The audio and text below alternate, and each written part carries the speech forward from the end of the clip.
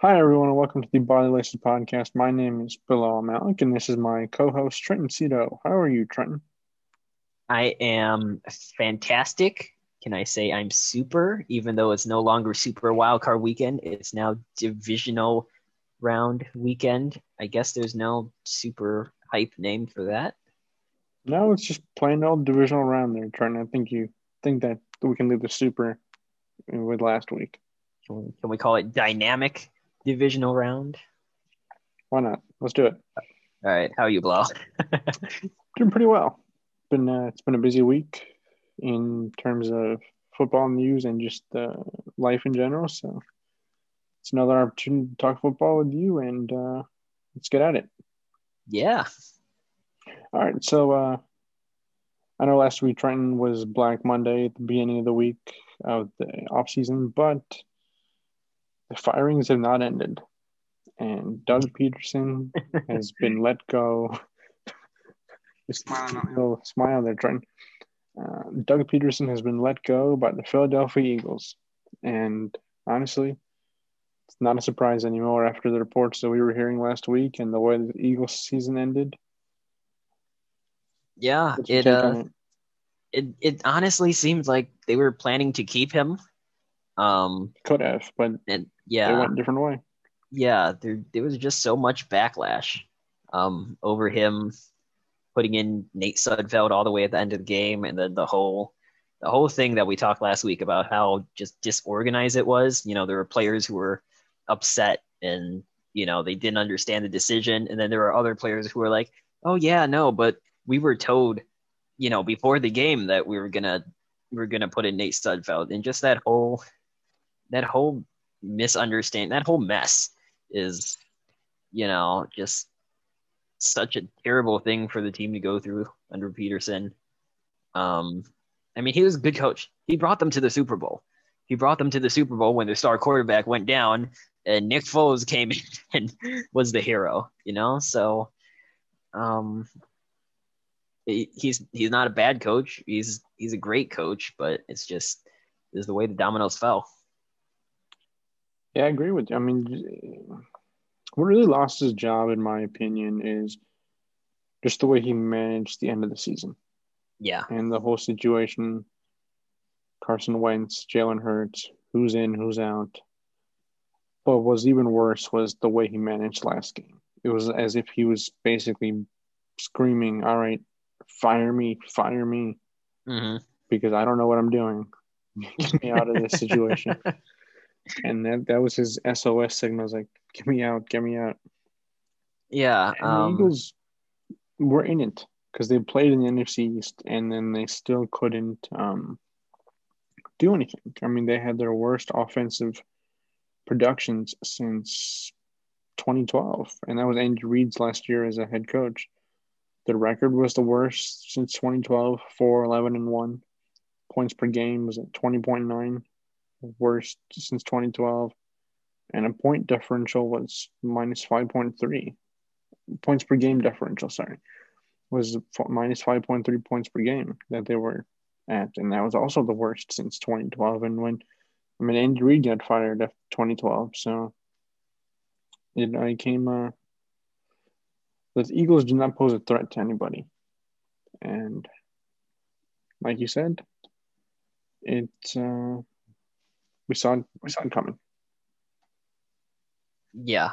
And there was also a report that came out around this time that Peterson was unhappy for a long time with the owner Jeffrey Lurie and the general manager Howie Roseman, and it was basically that Doug Peterson had been doing what they asked for a long time. Whatever they asked about personnel decisions or his coaching staff, but eventually he drew the line when they said he could not raise his protege to the new offensive coordinator for the team, and that was what prompted them to say, okay, we don't like your vision for the team anymore, and then ejected him from the team. So I mean, yeah, every coach has got their get what they want, what they don't want, and if they don't feel that they're in the best place to be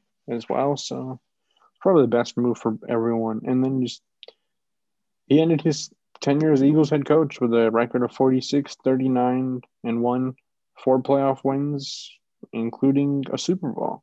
I mean, he's the only the eighth coach to win a Super Bowl within his first 2 years. I mean, so he's had success, but now he's going to be, for the recent time, he's going to be remembered for his debacle at the end of this past season. So we'll see where he goes. Probably going to end up as an OC somewhere, or might as well just take the year off.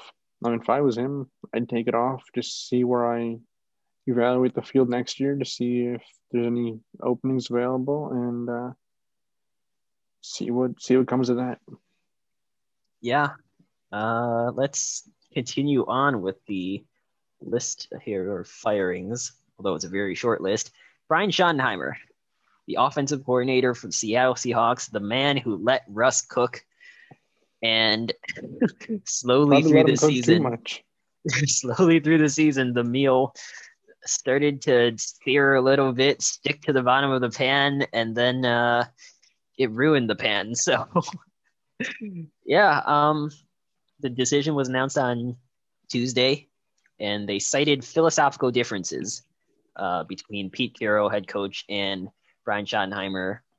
Yeah, it's such a weird year for them, where they started with Russell Wilson looking like he would probably be the MVP, and ending the season losing to the Rams, which we'll cover later on.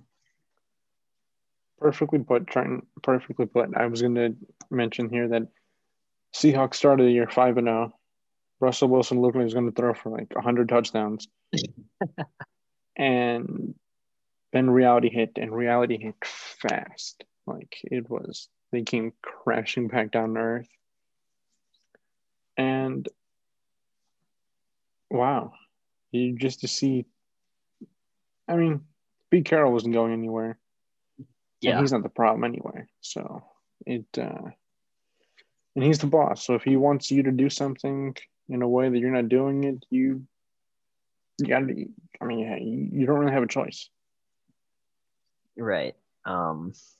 So it's this is the best that we've seen Russell Wilson performing in an offense in probably most of his career, because he was Yeah, lifted but up by a good defense. he has to sustain it now for a whole season. Mm-hmm. I mean, Yeah, 5-6 games to start out the year is great, but the season's 16 games long, and I mean they made it to the playoffs and they lost to Jared Goff who has 3 pins inserted into his thumb like 2 weeks ago. So they were in it. They were in it. Like they weren't. It's not like the Rams were blowing them out or anything. yeah. All right, why don't we leave some of the sadness behind with the firings, and we go into some happiness with the hirings. A lot of these happened this week, and there's a lot to cover here. So take it away. Yeah, so the Broncos have brought in Peyton. Not the Peyton you're thinking. This is not Peyton Manning, who was rumored. So close. This was rumored to be the GM, but no, they have hired George Paton for a 6-year deal. George Paton was the Vikings assistant GM. He was with the Vikings for 13 years, 13, 14 years, something like that. So, they take away a long time personnel person from the Vikings, bring him in to replace John Elway. And, yeah, we'll see what he brings. 13 years part of one team is a very long time. That is crazy. And just to think all the changes he's witnessed. But it's also allowed him to develop as a person and as an executive. So it'd be interesting to see how the Broncos evolve now. I mean, 5-11 last year, they haven't really had much success since winning the Super Bowl came back in 2015, 2016 season, causing after Peyton Manning's retirement. They haven't. Is this the guy that finally gets him the stability at the quarterback position? Is this the guy that um, helps uh, to return that defense to a top top position in the league? Elway, like we just mentioned, Elway has been the guy. Elway has been the guy since 2011, and now the fact that he wants to step away from day-to-day personnel, it just allows a new, fresh face opinions to flow through that building. And I mean, he's gone through a few head coaches. He's gone through Fox. He's gone through Kubiak. He's gone through. Forgot the middle guy. Oh yeah, the he's a defensive coordinator now for the Cardinals.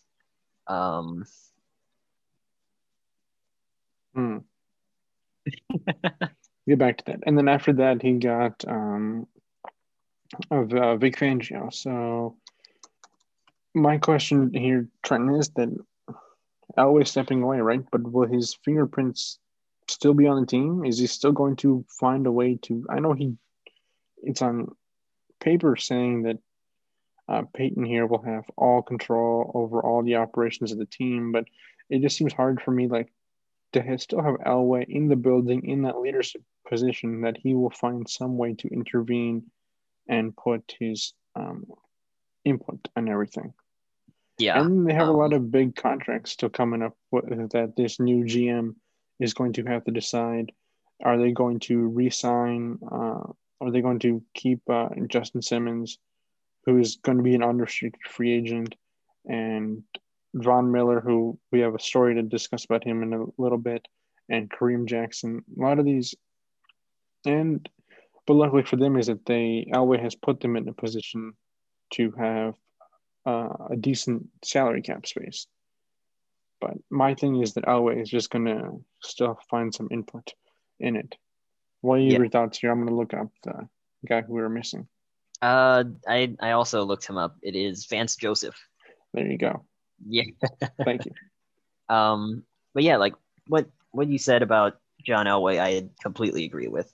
I mean, he's a guy who is just so beloved in the Denver Broncos community, and for him to have such a big position in the organization, I mean, even if he says it's not going to be him who's making a lot of these decisions, you got to know a lot of the decisions will go to him. They'll be asking him for advice and such. And when John Elway says something, they're probably not going to do something else, not what he says. But one final point I want to mention here before we move on is that you mentioned before 2015 is when the Broncos last had success, and they had a Peyton in the building. They have a Peyton in the building now. We'll see if he brings the same success. Hopefully. But only the issue is this Peyton isn't on the field.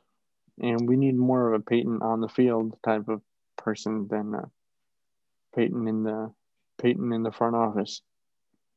Well said. Maybe he'll recruit that Peyton to come over and help him out. Oh no. Now there will be two of them. With two Peytons, they'll be unstoppable.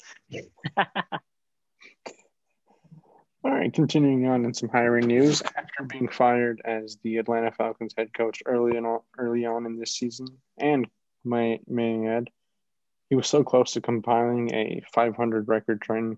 He ended up at 43-42. Dang, so close.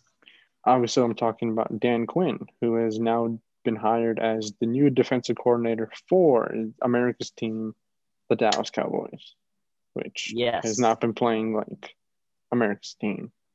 No, they may be America's team, but they do not have America's defense. They might now because now they have this new Dan Quinn. But looking at what type of team or what type of defense he's inheriting, this past season the Cowboys allowed a franchise record of 473 points during this season and the 31st ranked run defense.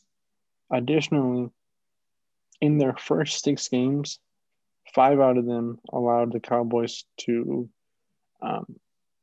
allow more than at least 34 points a game in the first 6 games, 5 games. Can't win like that. Again, they were playing in the NFC East and had a chance till the last week to make it. But they didn't. Yeah. I'm not sure if it's because I haven't followed the Cowboys as much, but I feel like they haven't had a good defense since Rod Marinelli was there.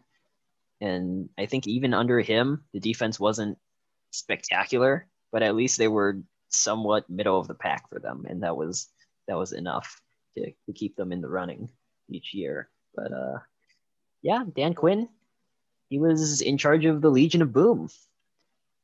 And that team had a lot of playmakers. I mean, they went to one or two Super Bowls. I know the Seahawks went back to back, but was he there the second time? Or did he already get the job in Atlanta in 2014? That's a good question. That I'm not sure about, but still in general, he was there for 2 years in Seattle and won the 2013 Super Bowl against the Broncos. And that team, I mean, that Super Bowl in general was a defensive masterpiece. They didn't allow the Broncos to do anything. But that team had the likes of Cam Chancellor, Bobby Wagner, Earl Thomas, and Richard Sherman. Now, he doesn't have those same pieces in Dallas, or even, for the most part, those type of quality players on defense. But he still is. I feel now that he's going to be able to focus just on the defensive side of the ball. He'll be able to. I think that's what he does best. I don't think being a head coach, at least in Atlanta, didn't work out for him. Even though he did go to a Super Bowl, the past few years in Atlanta hadn't lived up to the expectations that had been set after that Super Bowl run. But he's got Jaylon Smith and Leighton Vander Esch, and these are. I mean, nothing really stands out to me on the Cowboys defense, which shows why they were where they were. But it'll be interesting to see what he works with. Yeah, and per your question from earlier, Dan Quinn was with the Seahawks in their 2013 season and their 2014 season. And those so in the 2 years he was the defensive coordinator in Seattle, that team went to 2 Super Bowls. Mm-hmm.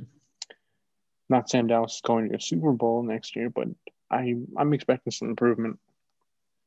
Can't get worse than I mean, you can actually. You can go to 32nd rush defense, and you can go to adding worse franchise, more points, but hopefully that doesn't happen. Yes, for his sake, and for the team's sake, and for the fans' sake. And for Jerry Jones' sake. Too. Can't forget about the boss. Continuing on here, we have a new head coaching hire in Atlanta. So we just transferred from the Atlanta firing earlier this season to now Atlanta hiring. Atlanta has hired former Titans offensive coordinator Arthur Smith. And I think this is probably a good move for this team based off of the pieces that they have. First of all, they still have Matt Ryan, who, talking about that Atlanta Super Bowl run, won the MVP that season. And under Kyle Shanahan, who was the offensive coordinator. They still got Julio Jones, one of the top wide receivers in the league still, even though he's getting up there now in age and injuries and production, but still top receiver nonetheless. And Todd Gurley. Todd Gurley, thank you. I was thinking of his most recent running back, Derrick Henry. But still, going off of that, he was mainly responsible for helping Henry get to 2,027 yards this past season. I mean, who else is calling the plays? Mm-hmm. And Right. additionally, the receivers finished. AJ Brown in Tennessee finished with 1,075 yards, and Corey Davis is only close to 16 yards short of getting 1,000 yards. So just and the Titans' offense showed a lot of production, even though they didn't and weren't able to progress in the playoffs. I think his skill set will be best fit for what they're doing in Atlanta if it's not too late for some players. Absolutely. I mean, Matt Ryan, the Falcons now have been known for not being fantastic every season, but Matt Ryan has thrown for over 4,000 yards in every season all the way up until 2010. So the last 10 seasons, win or loss for the Falcons, good record or not, Matt Ryan's thrown for over 4,000 yards, you know. And I think this pairing with Arthur Smith as head coach, assuming Arthur Smith brings in his type of uh, rushing attack and play action style of offense, Matt Ryan has a lot to look forward to. It'll be interesting to see, and hopefully, I mean, it's hard to see a player of that caliber just struggle the way he has been struggling. And if there's anyone there who can revive his career, I think this is the chance. Other than that, I think there's nothing else that you can do. Yeah. All right. Moving on to perhaps one of the biggest pieces of news this week. Urban Meyer is one of the most successful coaches in the history of college football, and he has just been named the head coach for the Jaguars. Yeah, we were talking about this last week. I believe that the Jaguars head coaching position is probably the most attractive position to any potential candidate, and this is primarily because it is a clean slate. Mm-hmm. They have been given. I mean, whoever was going to come in was going to have the first overall pick, and they were going to be able to mold that team into whatever they wanted it to look like.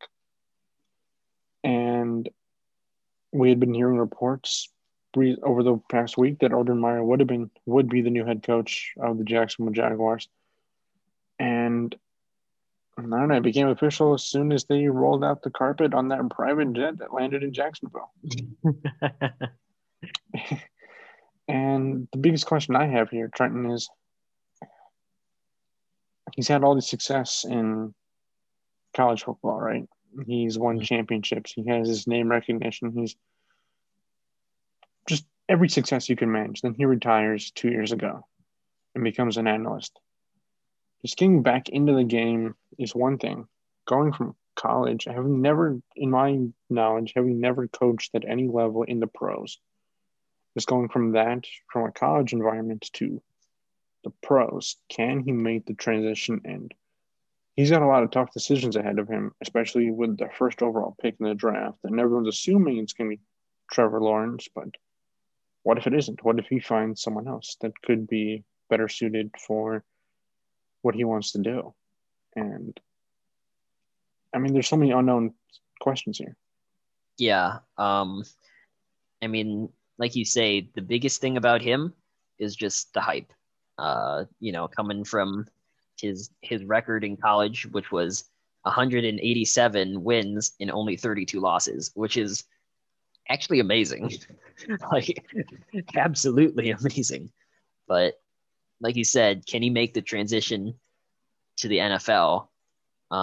If we look at a recent example of a college coach not being able to make that transition, I think, you just have to look at Chip Kelly and what he did with the Eagles. I mean, he came in, it was very exciting for the team. It was. But he had Michael Vick too. He already had an established quarterback who fit that system. But then that whole experiment crashed down really fast. Yeah. So I don't know, just hopefully Urban Meyer can come in and not make the same mistakes that Chip Kelly did. One thing I do want to mention, though, is that Ashlyn Sullivan, who is a Jaguars team reporter, posted on Twitter that the Jags ticket department said 50% of their season ticket deposits came after the announcement that Meyer was hired as head coach, which is 8 times ahead of last year's pace, which just goes to show you how excited Jaguars fans are about this hire. Hey, it gives them something to be excited about. I know they got that big jumbo swimming pool right next to the Jumbotron in that stadium, so hey, that's something else to be excited about if you're a Jaguars fan. I don't know, man. There's people down in Jacksonville have not had much to be excited about for the past few years, and um, hopefully this brings something new to them. And think about it, though. A few years ago, Jackson was playing in the AFC Championship game against the Patriots to go to the Super Bowl. With Blake Bortles at quarterback. Yes. Yes. He just looked so done as soon as I mentioned his name. I mean, he had a good year. What can I say? But overall, he has not been someone who you can expect to do that in general. And the Jaguars have not been a team that you can expect to really compete. And they only got into this first overall pick position because the Jets won a game. The Jets failed to tank properly. Think about it, though, Trenton. The Jags won the first game of the season. And everyone thought, all right, here we go. This is going to be it. And then they just lost 15 straight games. It all went downhill from there. All right, then. Moving on to the Jets, as we had just discussed. They have hired 49ers defensive coordinator Robert Saleh as their head coach. And this is a good story, Trent. I mean, this guy has put together – he's worked really hard in the time in San Francisco. I mean, 2 years ago, they're in the Super Bowl and have such a dominant defense. I mean, last year they're hit with – not last year. It's this year because it's not really over. But this year they were hit with COVID. They were hit with injuries. And he still was able to put together a really dominant defense with the 49ers for what he was able to work with. I mean, just go to that Cardinals game towards the end of the season, and they were able to limit Kyler Murray in really putting any just really affecting him in general, but really isolated him and were able to control that game. Because without that 49ers defense put them in positions throughout the year. I mean, without that defense, that this team could have, I mean, they, in a way, they did collapse, but compared to a Super Bowl run, but just looking at how worse it could have been if they didn't have that defense, this is a good hire for the Jets. And for a team that has so many issues, I think they are finally going to have someone in a stable position as a head coach. Yeah, absolutely. I mean, this guy is probably the most hyped up coach during a game. Man, I would love to kind of have him just be around him. The energy he brings. Mm-hmm. He needs that other coach to pull him back, like the get back guy. The get back coach. But yeah, like you mentioned, this year the 49ers have had so many injuries on both sides of the ball. They lost Nick Bosa, their star pass rusher, earlier in the season, and I think they only had Richard Sherman for like half of the season, and still he was able to lead them to finishing 5th in yards and 17th in scoring in defense this year, which is crazy. I mean, you're missing your top pass rusher and you're able to finish only allowing the 5th least in yardage. That's crazy. I mean, it also became apparent that once the Jets were interested and he was interested, that this was going to happen. Mm-hmm. I mean, he had been interviewing for head coaching positions in other places. I believe he even interviewed for the Lions, which would have been good for him. I mean, he's from Dearborn, Michigan, and it would have been a homecoming for him. But I'm kind of glad that didn't happen because then the Bears would not have to face him twice a year. Because he would, no matter what he would have, no matter how Detroit's offense would have looked, he would have put together a stellar defense and a decent offense. That's usually how it goes with these defensive-minded head coaches. They put together a stellar defense and a capable offense. So I mean, it's good that this guy, he should have got a head coaching job last year, except when you go all the way to the Super Bowl, you kind of limit your options because most of the positions are already filled up by then. Interesting fact here, Trenton, is that he's got 6 kids. Oh. 6 kids I found out this morning on the NFL Good Day, what was it, Good Morning Football. Apparently he's going to be moving to New Jersey with 6 kids and another one on the way. So that's a full family right there. Competing with Philip Rivers and Cam Newton. And this one last thing cannot go unnoticed here, especially for me personally, is he will be the first Muslim head coach in NFL history. And it's like, just shows another level of diversity and inclusion here. And the quality guy who deserves it. Absolutely. I mean, why don't I take that a little further? Because of the new Rooney Rule, or the addition to the new Rooney Rule that was just put in, I think maybe 8 months ago or so. The 49ers are going to get 3rd round draft picks in the next 2 drafts because they were developing Robert Saleh, and he has been hired by the Jets. So, yeah, there we go. It's great. So, it's hard not to root for the guy. Mm-hmm. And hopefully he has great success in New York and turns that team's fortunes around, because that fan base, it's hungry for a win. Yeah. Let's move on to the Lions. The Lions have hired Brad Holmes, the Los Angeles Rams scouting director, to be their new GM. I mean, anything to turn that team's fortunes around would be good. And hopefully he comes up. Now that he's there, his new task will be to to find a new head coach for that team. And I mean, now that he's going to be interesting who he finds and what type of person they are. Yeah. And the Rams will also be receiving 2 of those 3rd round draft picks because they were the ones who developed Brad Holmes, and the Lions hired him. So I believe there was also news that Brad Holmes was the one leading social justice programs and initiatives for the Rams team when he was there. So it's just a great guy. And that works out for the Lions perfectly because they were one of the few teams to really start taking charge in these social justice and diversity issues at the beginning of the season, with the shooting of Jacob Blake and just all the protesting that had happened over the summer. The Lions were at the forefront of that. So that's good. He's a guy who, from what we're hearing, he fits the culture of the team, and he's establishing his own culture too. Mm-hmm. And my major question is to see now, who does he bring in as a head coach? Yeah, that's going to be a big question indeed.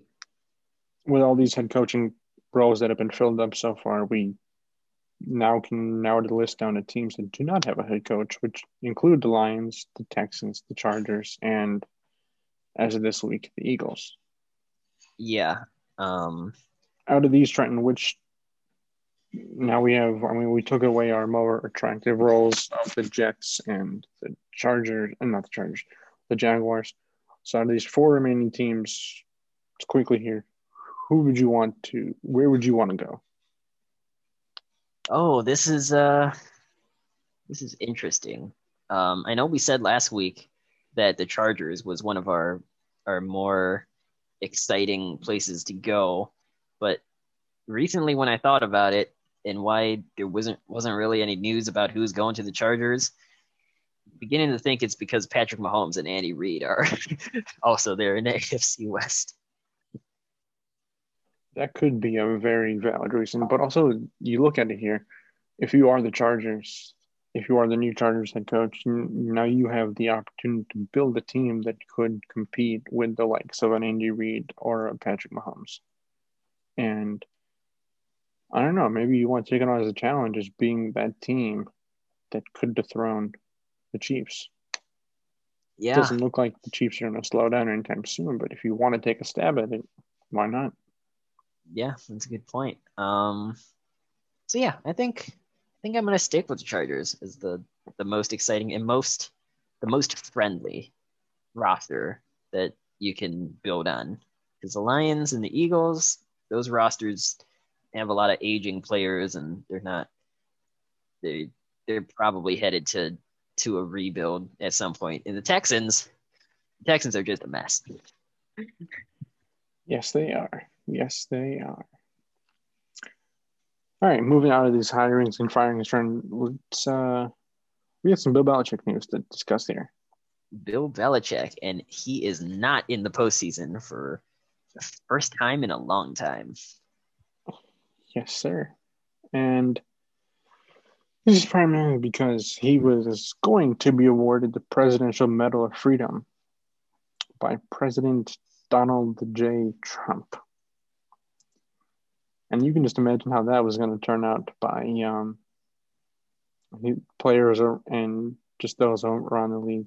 And it's not just that he was going to be, I mean, first of all, backing up here, Belichick does, in my view, deserve this Medal of Freedom. In generally speaking, here, I mean, if you look at the premise of the medal, the award it was established in 1963 by President Kennedy, and just the idea is to award people who have made contributions to culture or any significant achievements or just people who have made an impact in society, is a positive impact. And sports figures have gotten it all the time, such as who are we going there right now? Blanking out. Michael Jordan. Sorry, Michael Jordan got it. Let's just put that name out there. And what he was able to do for basketball on and off the court provided him to be a worthy recipient of this. And Belichick is probably one of the best, probably the best coach to ever play. I mean, coach in the NFL.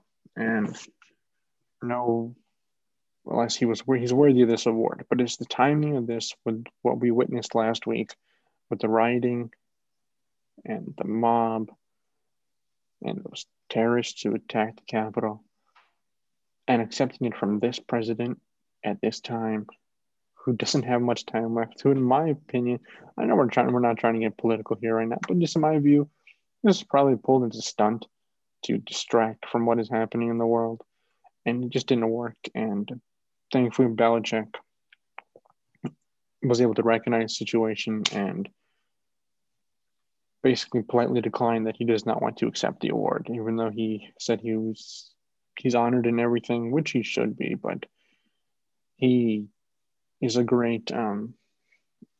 has great appreciation for the values of the nation, according to a statement. I'll read this part here. Above all, I'm an American citizen with great reverence for our nation's values, freedom, and democracy. I know I also represent my family and the New England Patriots team. One of the rewarding things in my professional career took place in 2020 when, through the great leadership within our team, conversations about social justice, equality, and human rights moved to the forefront and became actions. That's a great statement. That's a powerful point to make in your statement. And maybe one day he'll get the award, but I'm glad he turned it down.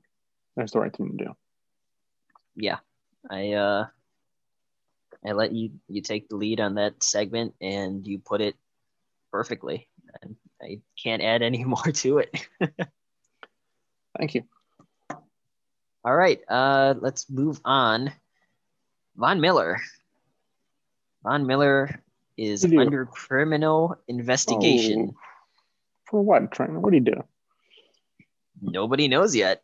No details have been released, but he is under investigation by the police for something, and it's not good publicity for him.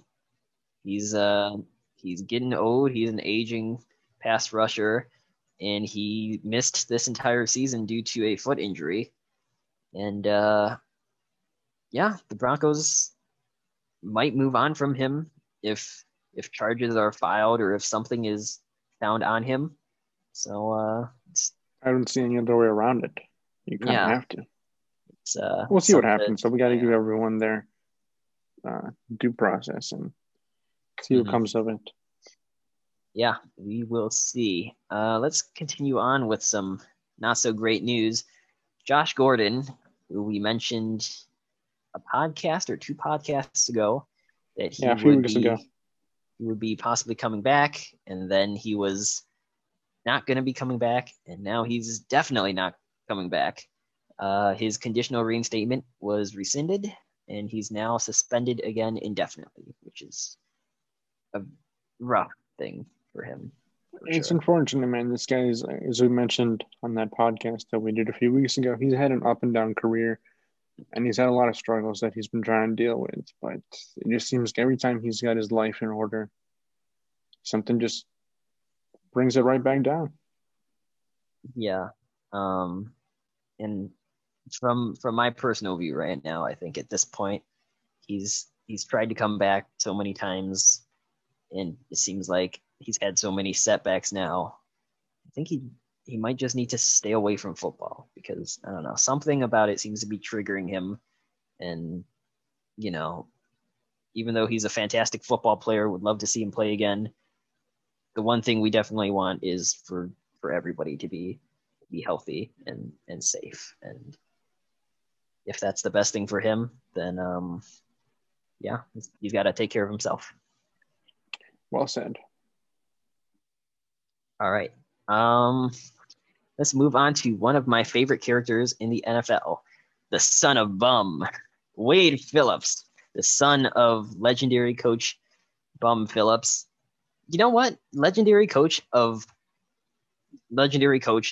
Phillips and legendary coach Wade Phillips. We'll put them both there. To say that. Yeah, we'll put them both there. Wade Phillips has announced on Twitter, he says, I am ready to retire from retirement. I am ready and available.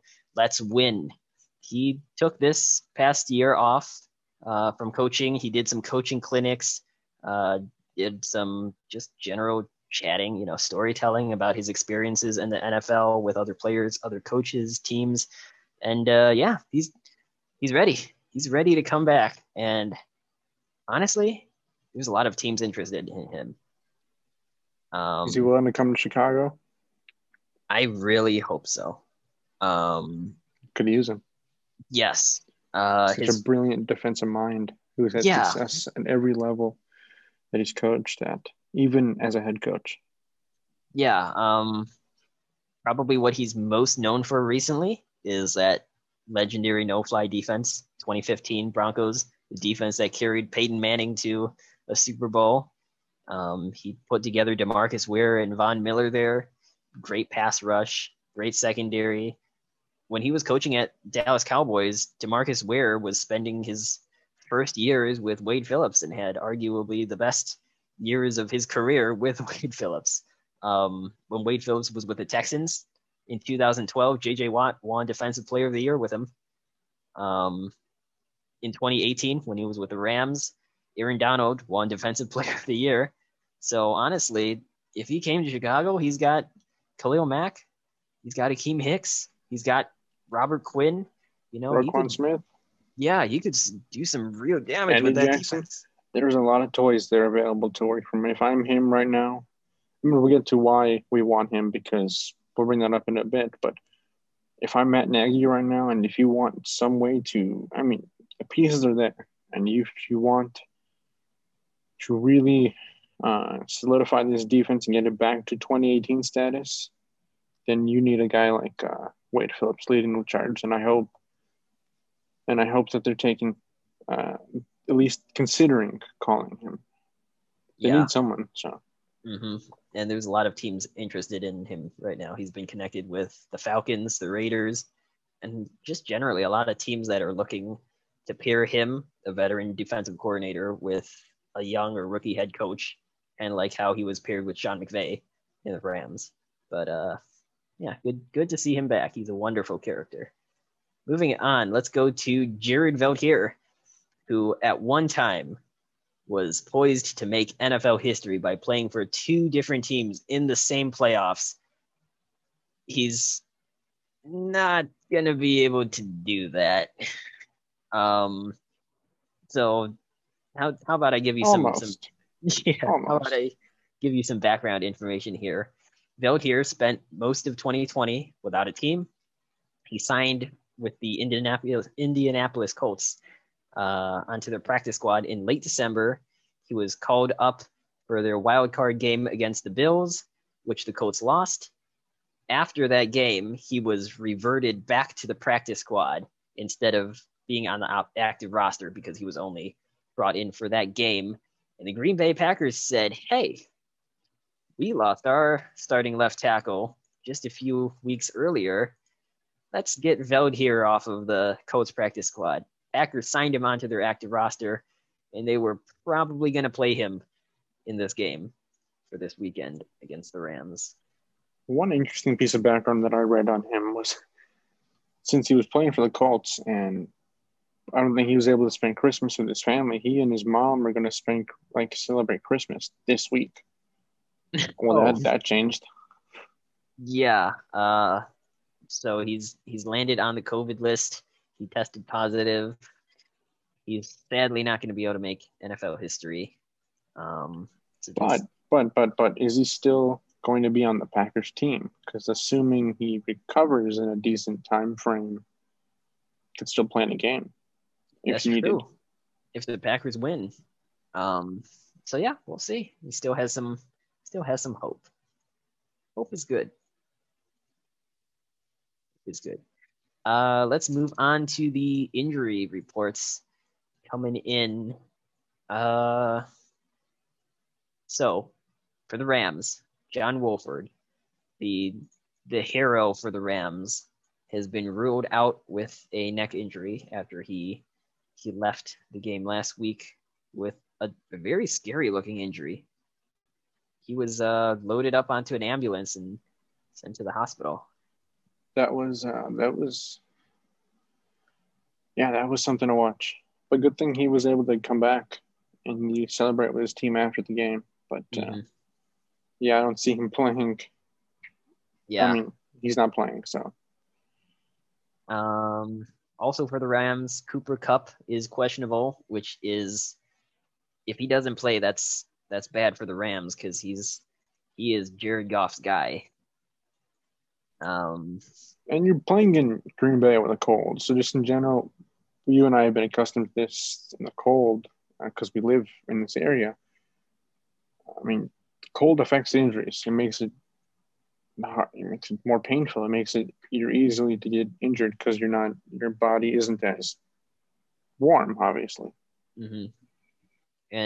And also with the Rams, Aaron Donald left in the last game after it looked like he landed on somebody's foot or somebody's leg on his ribs, and he was in some considerable pain. He said he's going to be playing. He's not listed on the injury report, I believe, but you hope that he's going to be able to play through that and not injure himself. But yeah, we'll see. For the Bills, they're going to miss Zach Moss for the rest of the postseason with an ankle injury, so they signed Devonta Freeman to their practice squad. So we'll be probably seeing him. And I believe other than that, that is the bulk of the injury report. Taysom Hill on the Saints out. And that's going to limit what the Saints can do in a way because they do they use him around a lot in different situations. So as a quarterback, receiver, special teams, running back, it's just one element of the team that isn't there. I mean, there are a lot of other Also, looking at this list, there are a lot of other uh, players here for different teams, but I think you covered most of them. One other thing I would add would be Clyde Edwards-Helaire. Clyde Edwards-Helaire, He's yes. questionable, so he could play now. I mean, he's had time to rest, so we'll see how that goes. Yep. And Trenton, we are still talking about COVID. We are still talking about COVID. It's been almost a year now, hasn't it? Speaking of almost a year, Trenton, it has been a year to this week that we started our very first broadcasting of Tampa 2 Tuesday at Radio DePaul Sports. It's been a year, man. That's it doesn't feel like it's been a year. Well, we did take a big break in the summer. We didn't go. We went from like May to September. We took off, so that is true. We'll see what we do. We'll see what we do this year. But still, I mean, we put together some quality shows, and the year's not over yet. The season's still going, so we'll be keep going. That's how to bring that up when you mentioned a year.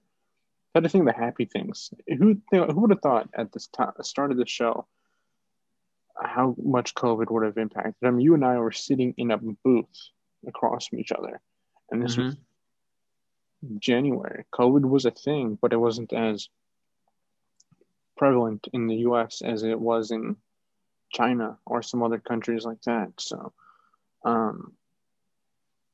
just think how things have changed so fast. Think about where you were a year ago. And Kevin Stefanski can think about where he was a year ago, coaching the Minnesota Vikings and not in the playoffs. But now, as we all knew from last week, he was sitting in his basement watching the Browns completely handle the Pittsburgh Steelers. And think about it, that was Trenton. He was in his basement, and he wanted to make sure he had no connection to anything. So no phones, no devices, no social media. And he watched the game, his team, from his basement. But now he'll be back in the building. He's back in the building. He's not. Yeah. It's a good story for him, especially since he had to watch his team get into the playoffs and play a playoff game without him there, which I'm sure was tough and absolutely devastating for him. But they stayed in the playoffs by beating the Steelers, so he'll still have a chance to coach a playoff game in person. Hopefully, we'll see what happens with that, and I think it'll be a tough one. He's playing the Chiefs, so what a game would that be though for him to come back and beat the Chiefs in Kansas City? That would be something. Yeah, and they have been getting a lot of their starters back from the COVID list. Joel Bitonio, who is their offensive guard, Denzel Ward, and Kevin Johnson, both of them defensive backs for the team. There's one important guy who's still missing, and that is their all-pro right tackle, Jack Conklin. I believe he's still on the COVID list. But yeah, they're slowly getting their starters back, and they should put up a fight against the Chiefs at least. One last thing to mention on Stefanski is that since he was watching the game in his basement, the rest of his family was watching the game upstairs. And he says that on that opening, I think it was the opening snap for the Steelers, how they had really, they messed up that snap really badly. His feed in the basement TV was lagging behind the feed on the upstairs TV, so the sound of his kids screaming and jumping in joy allowed him to know, something good is just about to happen. Just a little added tidbit there of watching the game from home. And spoiler alert. he had it spoiled for him. He didn't know what was happening. He just knew that he could have been excited. All right, moving on here. We're going to skip the power rankings like we did last week because honestly, I don't see the purpose anymore. Trying this, the majority of the league isn't going to move, and And these playoff teams are all good, so like no point in really discussing them. But continuing on to the Browns and Steelers game, we're just going to be talking about this game, and after that we'll get to the Rams and Seahawks. What happened to the Steelers? I mean, Oh not man. even this string. 11-0 to Mm-hmm. 12-4 to losing the first game of the playoffs to losing the first game of the playoffs against the Browns, who had not played in the playoffs since 2002, to losing the first game of the playoffs against the Browns, who had not played since 2002, to losing to them without their head coach. I know I broke that down way too much, but just what happened to the Steelers? I mean, just man, when you talk about mid-season collapses, and we talked earlier about the Seattle Seahawks and how that offense just absolutely sputtered. This team, the Steelers, is probably the bigger the bigger case of that happening. I mean, you said it before, 11-0, and everybody was talking about how they might go undefeated. Then they get their first loss, and then Did that everybody's like, record did that record mask all the issues that were happening within this? Because they were issues. Like they admitted in the South, Mike "Oh Tomlin was saying yes, we are a bad team and we are not mm-hmm. good, but we're still winning. So it's like, and did people become lazy? I don't know. It probably played a big factor to it. And Steelers only won one game towards the last month of the season, so it was like, Mm-hmm. yeah, I mean, generally they say, right, when you're going undefeated and you have that pressure of staying undefeated looming over your head, and it can sort of bother your team, bother your players. They're not thinking as much about the next games as much as they are, oh, we might be undefeated. And they have that constant pressure. And, after that first loss, which was to the Washington football team, which was not a good team and was a shocking loss. But, after that loss, one might have thought, okay, that pressure to be undefeated now is gone. They can focus on being a football team, winning their games, but then they lost again, and then they lost again. um, and from there, their season exactly. just collapsed. I mean, they lost to the Browns twice, the last game of the year, and then again the next week after in the wild card round. Thinking about going off the point you just mentioned here, the pressure to win and go undefeated. Okay, you lose the first game. That pressure is over now. Mm-hmm. Now you can go 15-1, but it just collapsed. All right, enough of the Steelers though. We got to talk about the Browns and their success. They won a playoff game. Baker has a playoff victory. Baker has a playoff victory. The Browns in general have a playoff I thought victory. they were going to go to, yeah, exactly. I thought they were going to score like 50 points on the Steelers the way that first quarter went. They were up like 28-0, something like that. That was a record, wasn't it? Most I believe it was something like, most yeah. most points in a first quarter. I mean, it helped that the Steelers kept turning the ball over too, Yeah. It but was nothing to discredit the Browns here. it was like the Broncos when they faced the Seattle Seahawks in the Super Bowl. A high flying offense, and then all of a sudden, one after another, everything that goes bad goes bad. I mean, in the end, the Steelers had to rely on Ben's arm the whole time. I think he threw like 60 times or something, close to that. 68, 68 pass attempts, 501 yards, 4 touchdowns, 4 interceptions. Man, how did he have a shoulder after this game? Like his arm's probably fallen off by the end of that. 68 throws. He was probably happy the game was over. The season was over too. He probably was. He's like, if I have to throw another pass, I'm done. Bring in Mason Rudolph. I can't throw another one. It's good for the Browns that they got their win, and we'll see what they do this week.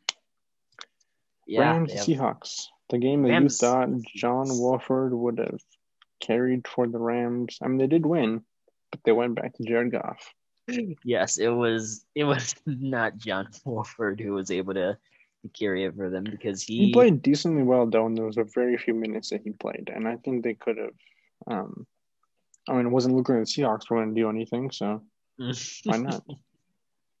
yeah, man, Russell Wilson, I I'm I'm just so lost on what happened to him.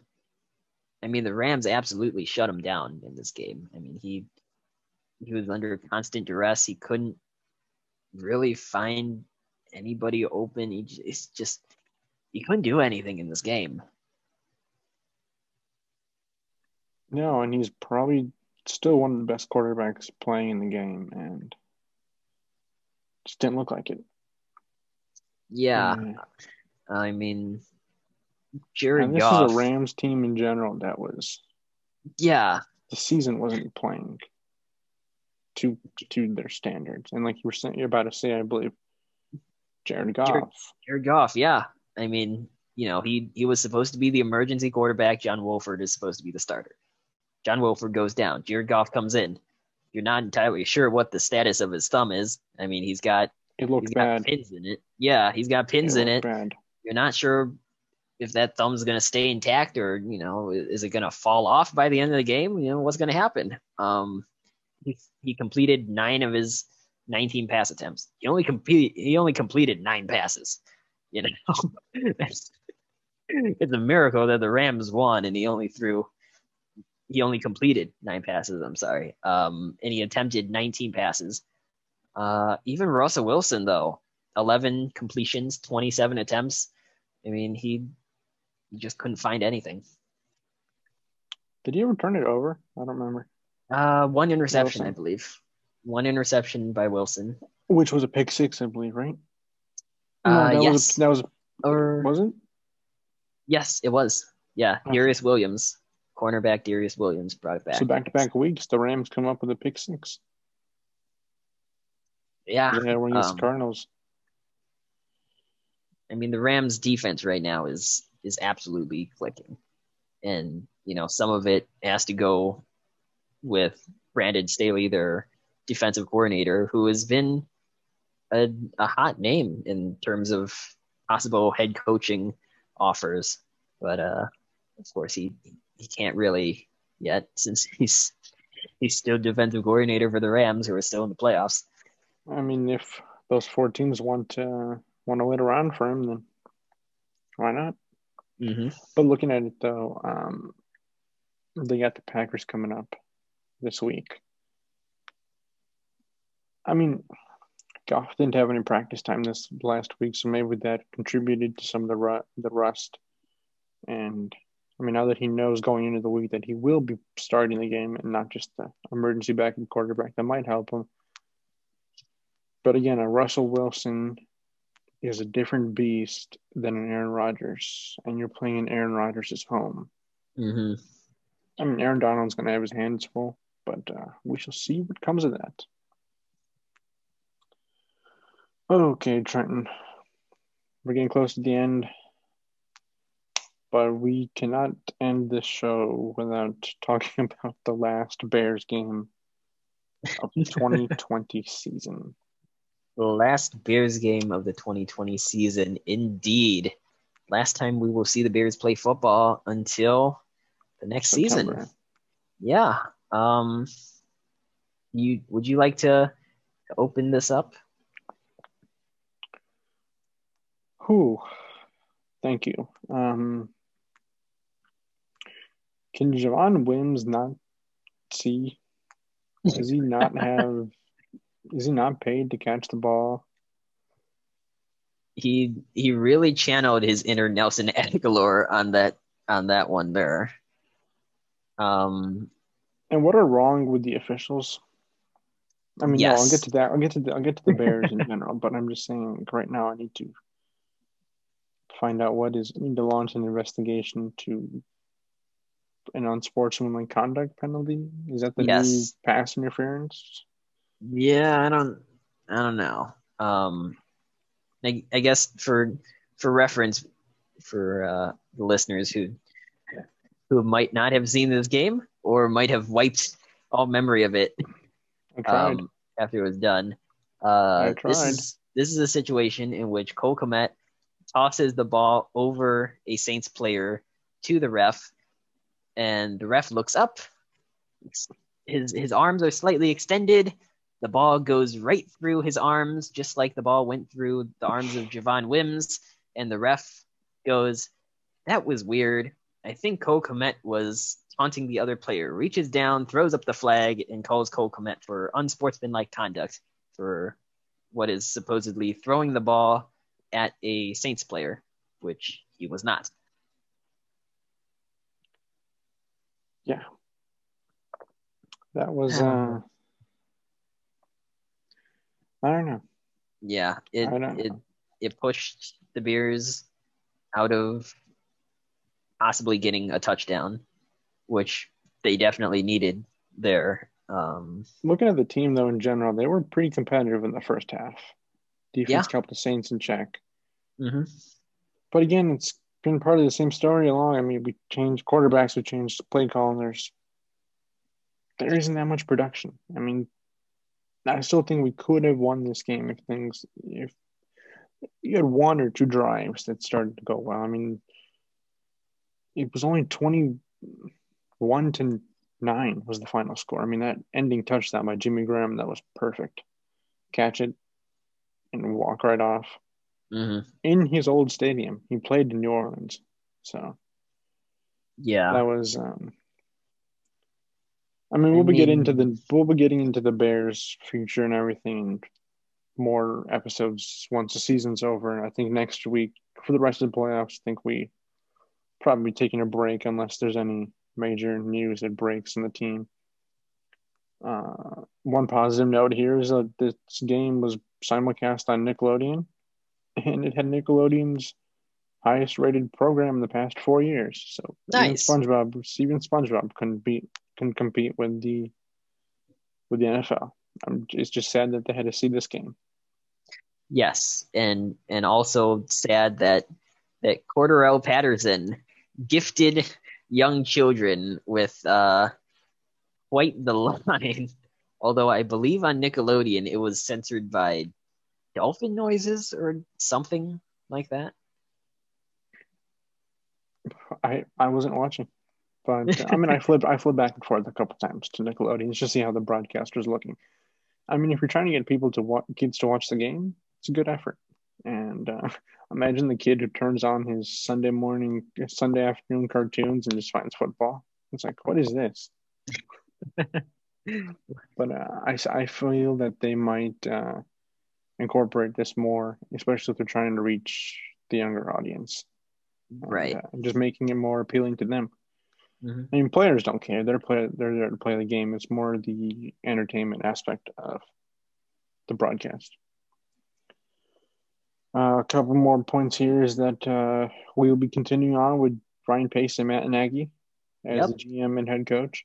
And there's only one thing I want to mention here is that people really forget how bad things were a couple of years ago. And I know things haven't been good. We haven't had that productive of seasons, but we have made the playoffs 2 out of 3 years. And we haven't had a losing season, be it that they were 2 8-8 seasons, but I don't know, man. I think it's right to give them one more chance. And just to see the amount of chaos would ensue if we would have to start over all again. Just imagine, remember what it was like with John Fox, and imagine Oh what it was no. like with Mark Trestman. It just didn't work out. Yeah. And I think the Bears realized that situation was a mess from the beginning, and they got rid of him fast. They'll give him 2 years, which that first year of Trestman was a decent year, actually. 8-8, almost made the playoffs. Same situation we were in this year. But except we didn't make the playoffs. Um, yeah, I mean, for the most part, also we've seen Ryan Pace have success in the draft, and he did bring in Khalil Mack, who is still one of the top pass rushers in the NFL. And I think that him and Akeem Hicks and a healthy Roquan Smith and possibly getting Eddie Goldman back after he opted out. Again, I'm ready to give him one more year. And if things don't work out, then we can move on. Yeah. I mean, I think right now it's going to be interesting to see what they decide to do.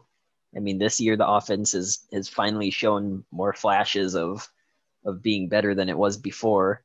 Mitchell Trubisky now they have to make a decision about him. That's the hardest decision. Yeah.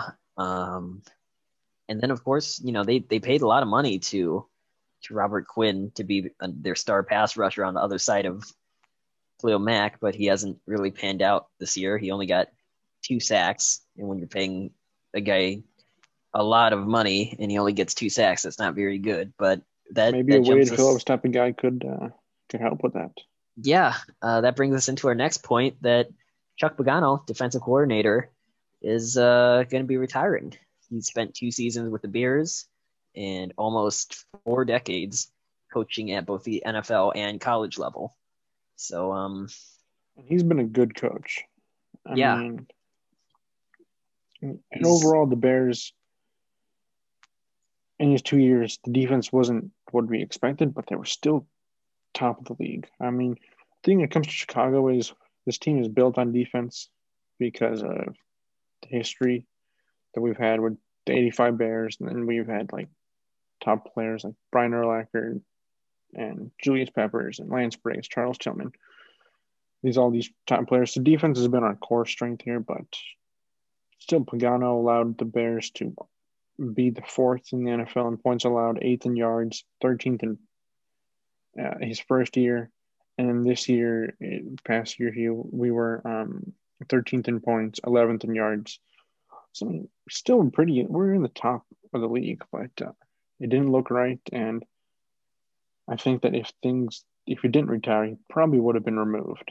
But I like to see that he went out his way. And think about it. This guy fought cancer.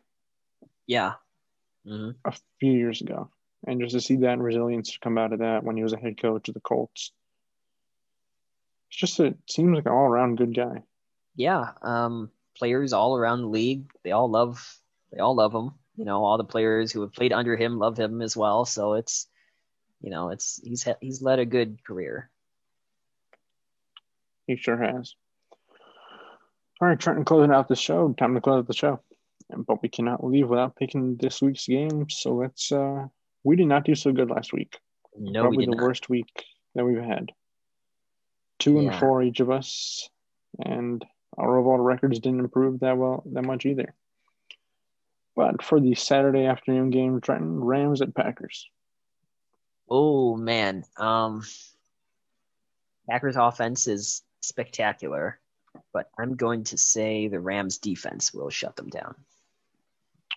I am taking the Packers. As much as I don't want to, I just feel like Aaron Rodgers, after a week off in his home, probably going to snow and it's going to be cold because it's Lambeau. So why not take the Packers? All right. Ravens at Bills. Gonna go Bills. Same, Bills. Browns at Chiefs. Oh, as much as I think it would be interesting if the Browns were to be able to beat the Chiefs, because that would be a wild storyline, I'm going to go with the Chiefs here. I'm going with the Chiefs as well. I mean, it wouldn't hurt me. It would not hurt me to see the Browns win. Quick question. Mm-hmm. Hypothetically speaking, Browns win and Ravens lose. I mean, Ravens win. Ooh. Where's the AFC Championship game? I'm blanking on what seed the Ravens are. Are they below or are they above the Browns? Because is there a chance the AFC Championship game is held in Cleveland? That's a good question. I'm gonna have to. This is a really stretched out issue. But while you're looking at that, Trenton, Buccaneers at Saints. I'm going to go with the Saints. This is kind of a hard issue. It would have been a lot harder if the Bucs performed better the second time against the Saints. I know they put up a good fight the first game of the season, But the way they got destroyed in that game in Tampa towards the end of the season, only scoring 3 points, I'm going with the Saints, but never count out Tom Brady. So you don't know. All right. I believe the Browns were the 6th seed and the Ravens were the 5th seed.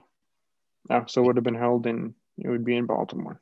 Yes, I think that's how it's going to be. Imagine how it would have been if it came to that and the Browns are hosting the AFC Championship. That would be something. Yeah, that fan base would be even more ecstatic than they already are. And they have fans. They're allowed to have fans. But sadly, we will not experience that no matter what the scenario comes out to be because of the seedings. All right, so I think that does it for us here. Anything else you'd like to add here? No, I don't think so. All right, cool. Thank you all. Exactly. Thank you all for listening to the By the Laces podcast. We hope you have a great rest of the week, and we'll be back here with another episode recapping this week and looking to championship weekend. Don't forget to follow us at Bill Malling15 and Trenton_Cito. Please stay safe and wear a mask. Hire the son of bum.